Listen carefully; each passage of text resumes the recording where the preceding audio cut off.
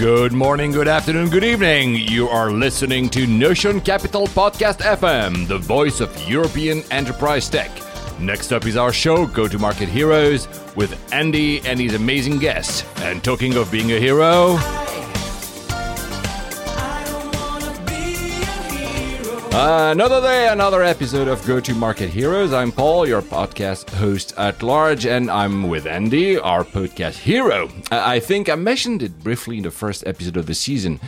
He has a home computer museum, vintage computer museum.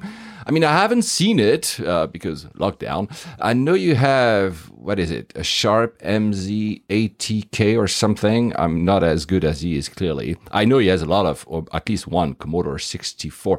Can you tell us just a little bit about what it is all about and how many pieces perhaps you do have in your home office? Well remembered, Paul. I wouldn't call it a museum, by the way. I think that would be stretching it. I think my wife would call it garbage, actually, if we're really honest. And it's mostly in my roof, okay? It's in my attic. I love periods in history where it goes from hobbyists to professionals. And I think the early 80s were this really interesting phase where, you know, the early computers came out of people who went to homebrew clubs and kind of just messed around with this stuff and were self-taught. And my father was part of that. He was very early he was a self-taught electronics engineer. Wow. And he's sadly no longer with us, but I've inherited a lot of his stuff. So some of those early computers, the Sharp MZ80K was our first family computer, which I loved, but was terrible at games because everyone wants to play Space Invaders, right? So that's when the Commodore 64 came along, and it had sound and it had color and it could work on a big TV. I was like, wow. And I still, to this day, every new generation tech, I still get that wow moment, you know, and that winds all the way back to that super early 8-bit micro back in the day. It shows that I'm slightly younger than you because I think early 80s, it wasn't even a computer. I had a ColecoVision, which was like a gaming platform. That was 1982. And then I had a Philips MSX, but I never had a Commodore 64. I went directly to Commodore Amiga a bit later. Yeah, I regret those days because gaming was so much more, or maybe I'm just old. Anyway, back on track for the show today, which we could title Andy, dis-moi oui, after the famous Rita Mitsuko song of, I think it's 1986.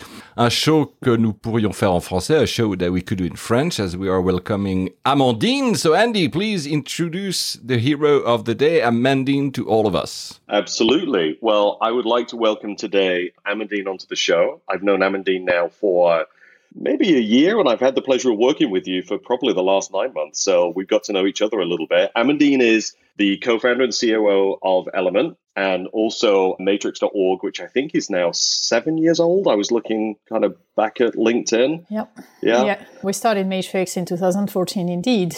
And it's beginning of May, so we're getting to the 7th anniversary. The 7-year itch anniversary. And I've wound back through your career, a good stint with Amdocs, an amount of time with Alcatel, and then one that really threw me, I'd never seen this before, that you were an electronic technician at ABB. Is that true? Yes, yeah. No way. Wow. Yeah, I'm an engineer in electronics, telecoms, and computer science. And to be clear, computer science was the thing I liked the least. Here I'm ending up doing computer science. My thing has been more around communications. I like electronics because I always found it fun, play with the hardware, etc. The ABB thing is more that it was a full year internship in the engineering studies. And I had decided I wanted to go to the Nordics. There was a Swedish course, so I stopped German, started Swedish, and say, okay, I'm going to study Swedish. I need to find something in Sweden. Obviously, I ended up at ABB. So yeah, but thank you for having me today. I've been looking forward to getting on. Welcome. And it's always funny looking back at people's career because it's kind of a bit of accident and a bit of design. So how did you navigate this? I mean, you've ended up now, we'll talk about Element in a minute, building Element, but was it always like, hey, I wanted to build a company? How did you get to where you are? It's always been, I want to build my company. There was definitely a moment of, I really want to build communication systems. And initially I was, which years would have been? Early 2000s, I was more focused on the mobile networks. I found like 4G amazing. You can send whatever you want from one phone to another. That's the future.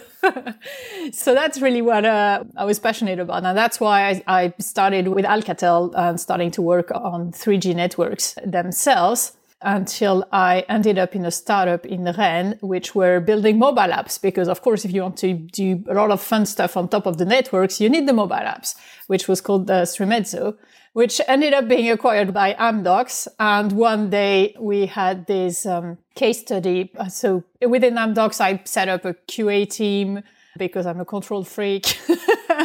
And then doing project management, pre-sales. So basically always like, I understand tech, I like tech, but I'm not very good at it. So I like to translate it for others.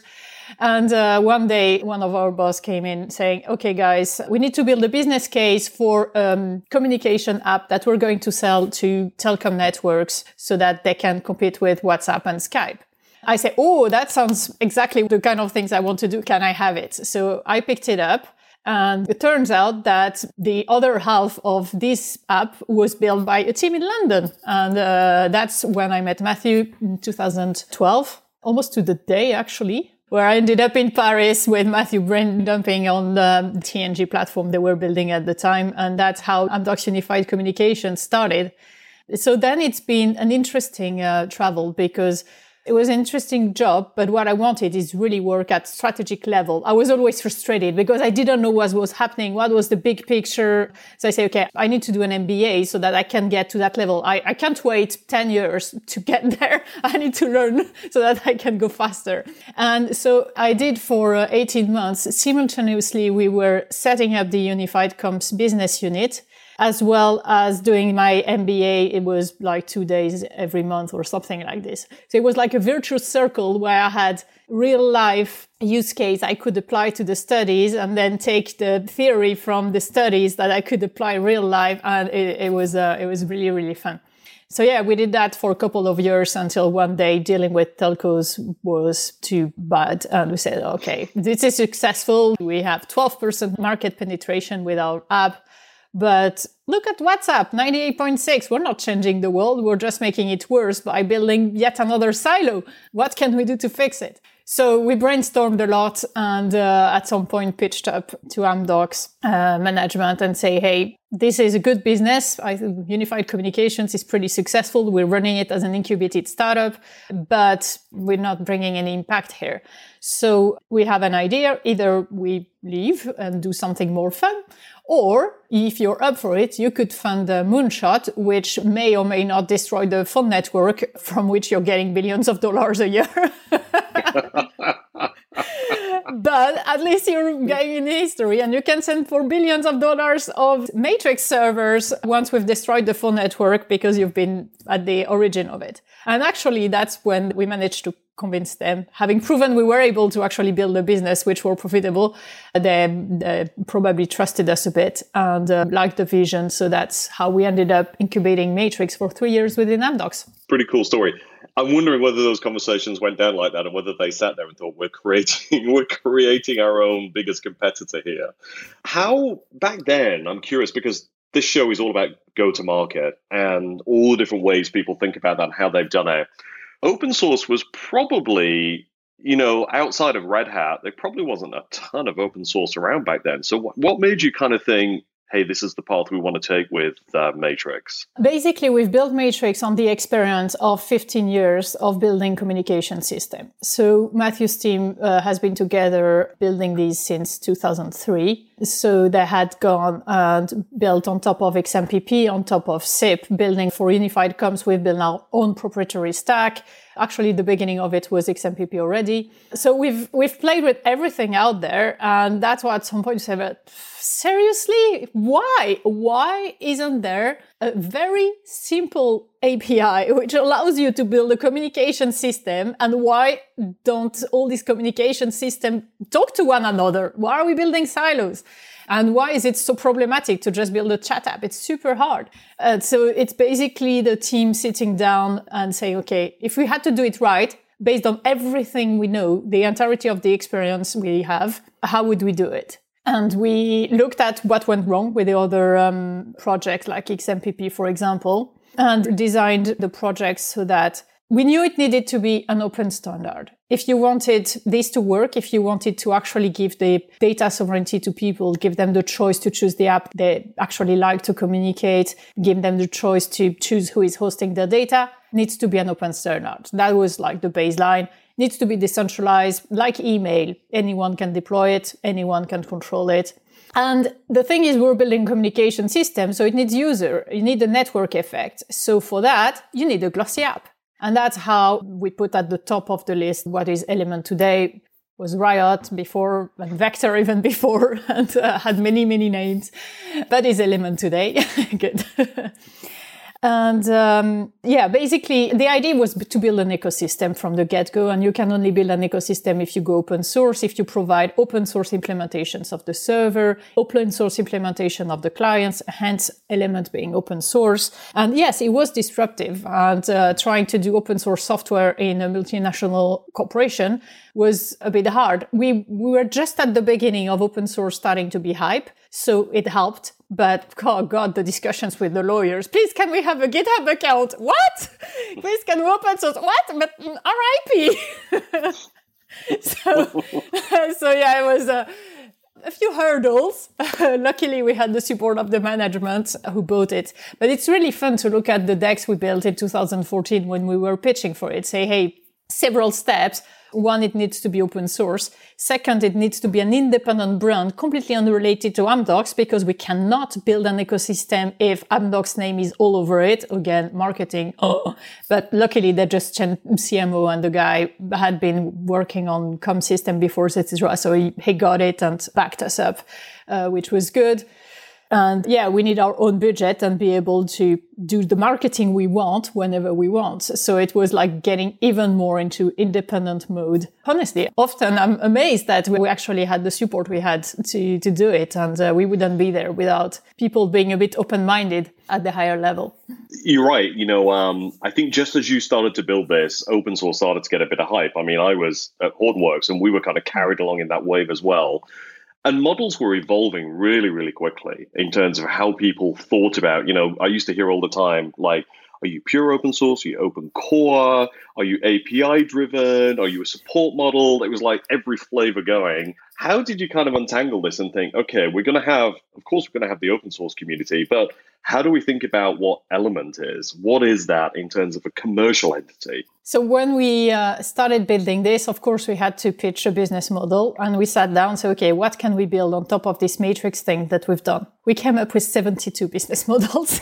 I'm not kidding. I can show you the deck, Andy. It's like 72 use case. We can do messaging. We can do VR. We can do support for events. I remember there were use cases where you had to integrate with the cameras in a stadium, and then you would share the data. There was so many things. There was, governments would love it, but we don't like it very much to work with government. So we're not going to go there. We're going to focus on collaboration and messaging because that's something we know pretty well. And it's going to drive it pretty quickly.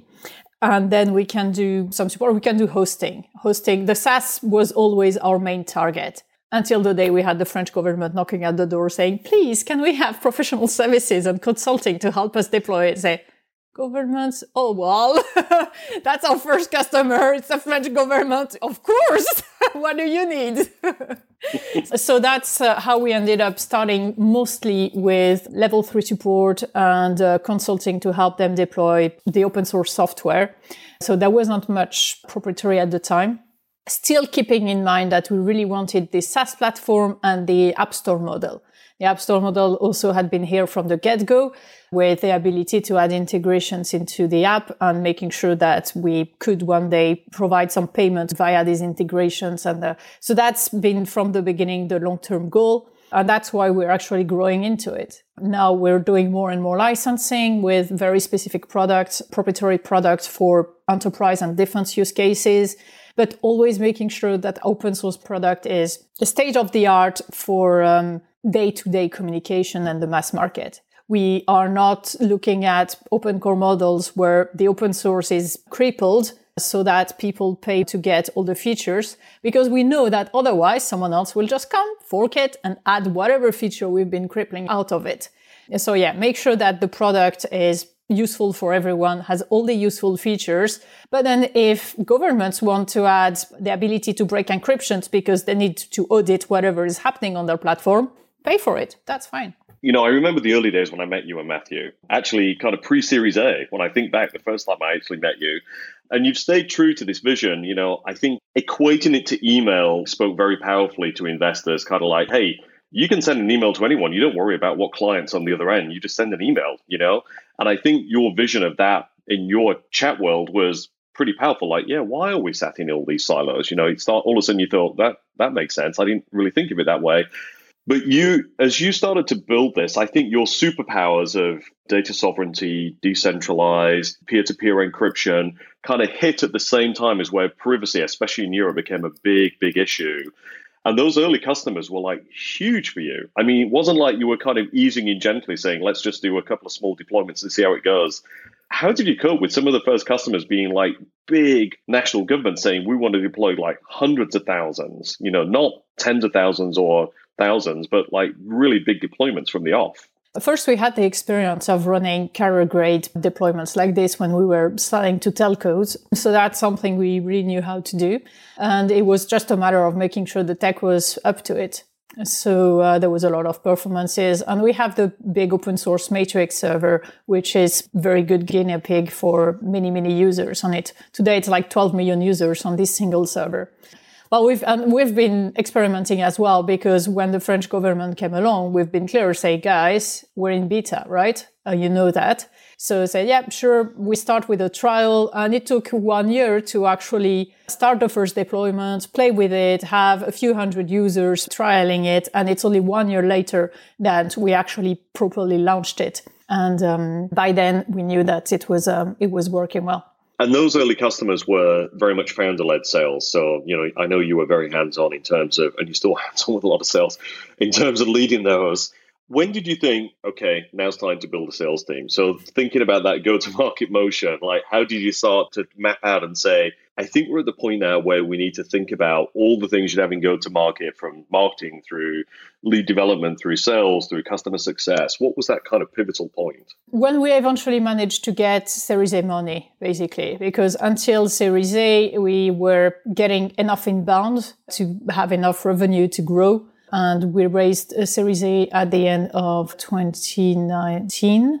Then we were able to say, okay, now we have the means to actually hire a proper go-to-market team. And until then, we were 30 people and 2 people who were not working on the dev, the finance controller and me.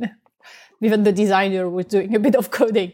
So that's where we got to. And then we say, okay, now we can go bigger because we have this money and we can invest and actually grow the team. So yeah, we started the project in 2014, spun out in 2017 and hired our go-to-market team at the beginning of 2020. So we just talked about your business model and the momentum that you had.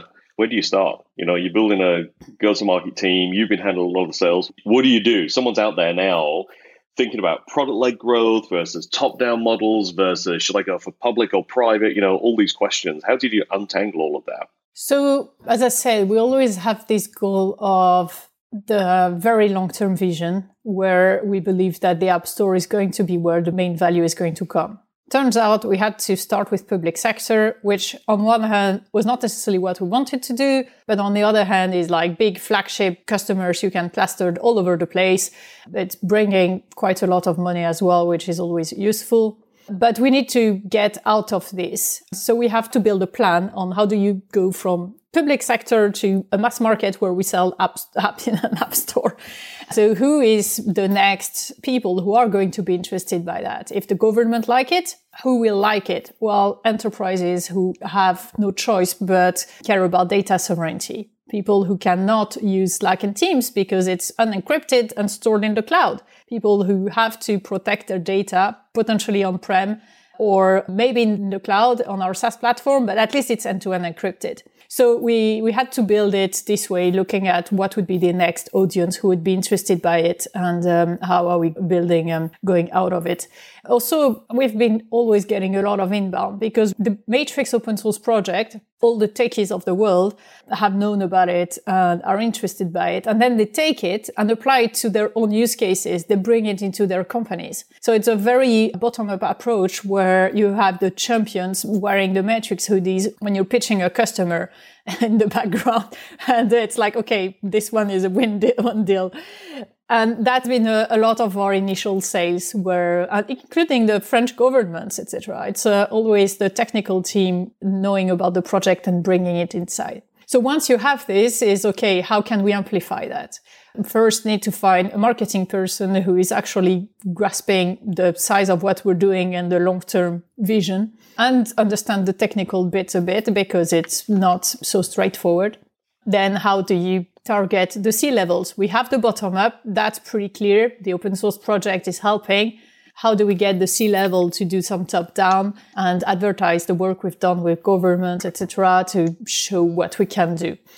And then in terms of the sales strategy, finding the right sales team to target people who are able to deal with big deals and government, but also know about enterprise, because that's the next step, and then grow the sales team and adapt it as the audience changes.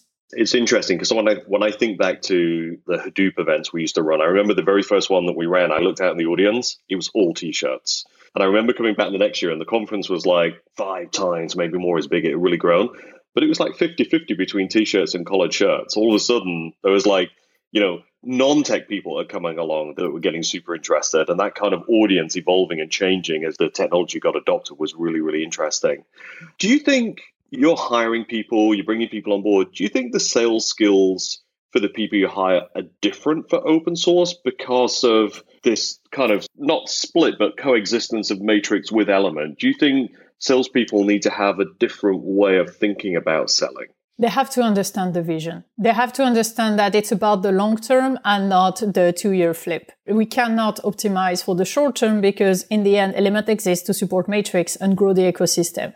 So there are always debates, okay, this feature should be proprietary, should be open source, what is going to happen, in which case, in both cases, how do we do it? So people coming on board really need to understand open source and need to understand this idea of building an ecosystem rather than the vision. And it's hard. It's been very hard to find the right salespeople. It's taken so much time to find appropriate VP sales to actually join the team. But hopefully we're good now. I think so. I think we are. And the other thing we're asking our salespeople is to be very technical. And actually, a lot of them, they may not all have a technical background, but they're a geek at heart because they're selling to technical people and they really have to understand the difference of what it means to have the server deploy in on-premise or in the cloud and the decentralization, the end-to-end encryption, and et cetera, et cetera. So that's something which is not necessarily related to open source, but for us is very important. That word decentralized as well. I would almost say that Element is a decentralized company. I mean, you have people in their home offices all over the place pre-pandemic as well, in terms of you build a company. Is that by design? Do you think that model is powerful for your company or, does it help? Does it hinder, I suppose? So we have never done something like GitLab or Automatic saying we are a remote company and we're going full in and we've designed lots of handbooks to do so. It just happened because we've been hiring people from the open source community and we're developing remote collaboration tools. So it helps to actually use day-to-day the stuff you're building. We still had an office in London and one in Rennes in France where a lot of people were quite keen going. So especially Matthew and I also in particular really like going to the office and feeling the team and be there with them. But it's been pretty natural. Aside from the fact that people may not find comfortable to be stuck at home and if you used to go to the office, it may not be super easy to work at home all the time during pandemic, but in itself, it didn't disrupt the way we work too much because it was already the case. Yeah, I would agree. And looking at your background, we've just been through it. So technical, business, how have you evolved your management style with a commercial team? Because you've got these different personalities, different people coming into the business. Have you adapted? Have you changed? Or, how have you kind of built your style with the team to manage that function? I'm not sure I found my style yet. Management is definitely the hardest bit for me. But crunching numbers, that's fine. Talking to people, that's another story. So yeah, I'm very used to be in a technical world, talk to developers. I've always been part of the 10% women during all my studies, etc. So that's definitely the more comfortable side of the world for me. Yeah, so there is a bit of adaptation for me, but well, you hire people you get on well with, right? So it helps. People who understand tech and are a bit technical as well, so it helps. But I had to learn a lot in terms of how do you build your compensation plan for your team? Hello, Andy? Can you help?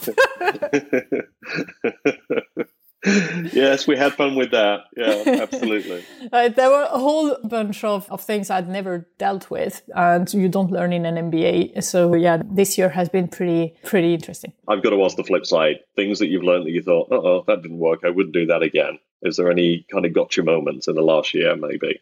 I think the latest light bulb moment we've had, and it's not just me, Matthew as well, is when we got funding from Notion. We had Maddie come in at the time. She was working with Notion saying, hey, what was her role? What's the title? Talent Ops, is that right? Talent Ops, I think so. Yeah. So she came in and she showed us a very impressive presentation saying, unicorns hire 6 VPs in the first 3 months of funding. Look at that, say, what? You're crazy?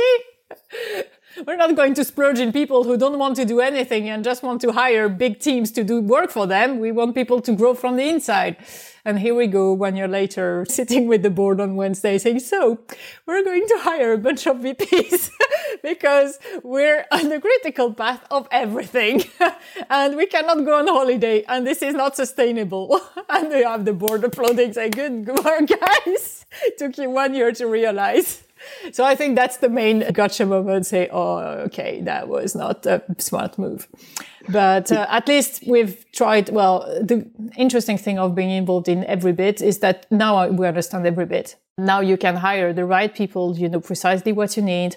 Yes, it's probably slowed us down having us in the critical path, but now we can fix it. I'm always interested as to who you see out there that you kind of admire. Are there companies you look at and you think, I kind of like what they do, or I kind of like this person and their style, or are there people that you've kind of, not necessarily you want to work for those companies or work for those people, but just things you admire that they've done? I think GitLab and Automatic are definitely companies we like because they've been very successful whilst building on open source in a very ethical way and still be very successful. Then there are one of our big thing these days is market positioning. We want to build tools which are used by professionals, but are usable by individuals. And that's when you start looking at, okay, how do Apple do it?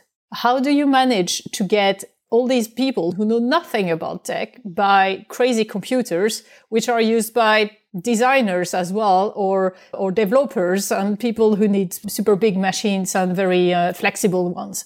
It's not on business model or anything, but in terms of market positioning, it's always something I stare at. Say, God, how do we get there? How do we manage to do the same? So yeah, that's another. But to be fair, I mean, Matrix is about to go through a big milestone. Yeah.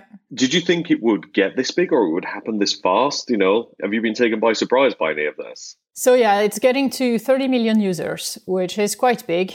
It's a bit weird because I think I never thought about how will it feel like when we get to this many users. Now I'm starting to wonder, okay, when are we going to reach the billion?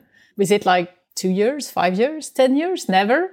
So now I'm starting to think of it, but I think you're so much head down into trying to build the thing that you don't necessarily think about what it can feel like, but yeah. And just as we said, the people listening to this will probably be maybe a couple of steps behind you in terms of building their businesses. Any advice, and I'm really thinking more as it pertains to open source, yeah, any advice as to do that, don't do that kind of stick with you that you would pass on? For open source, do it honestly. If you're doing open source, do it really, truly, don't fake it. You're only going to build a successful open source business if you're doing it honestly. It's like you have to take care of your community. You have to give to your community. You have to make sure that you make the right choice so you're not trying to hinder the open source product, but make sure that it can grow and you put the power behind it in terms of evangelization and community management and these sort of things.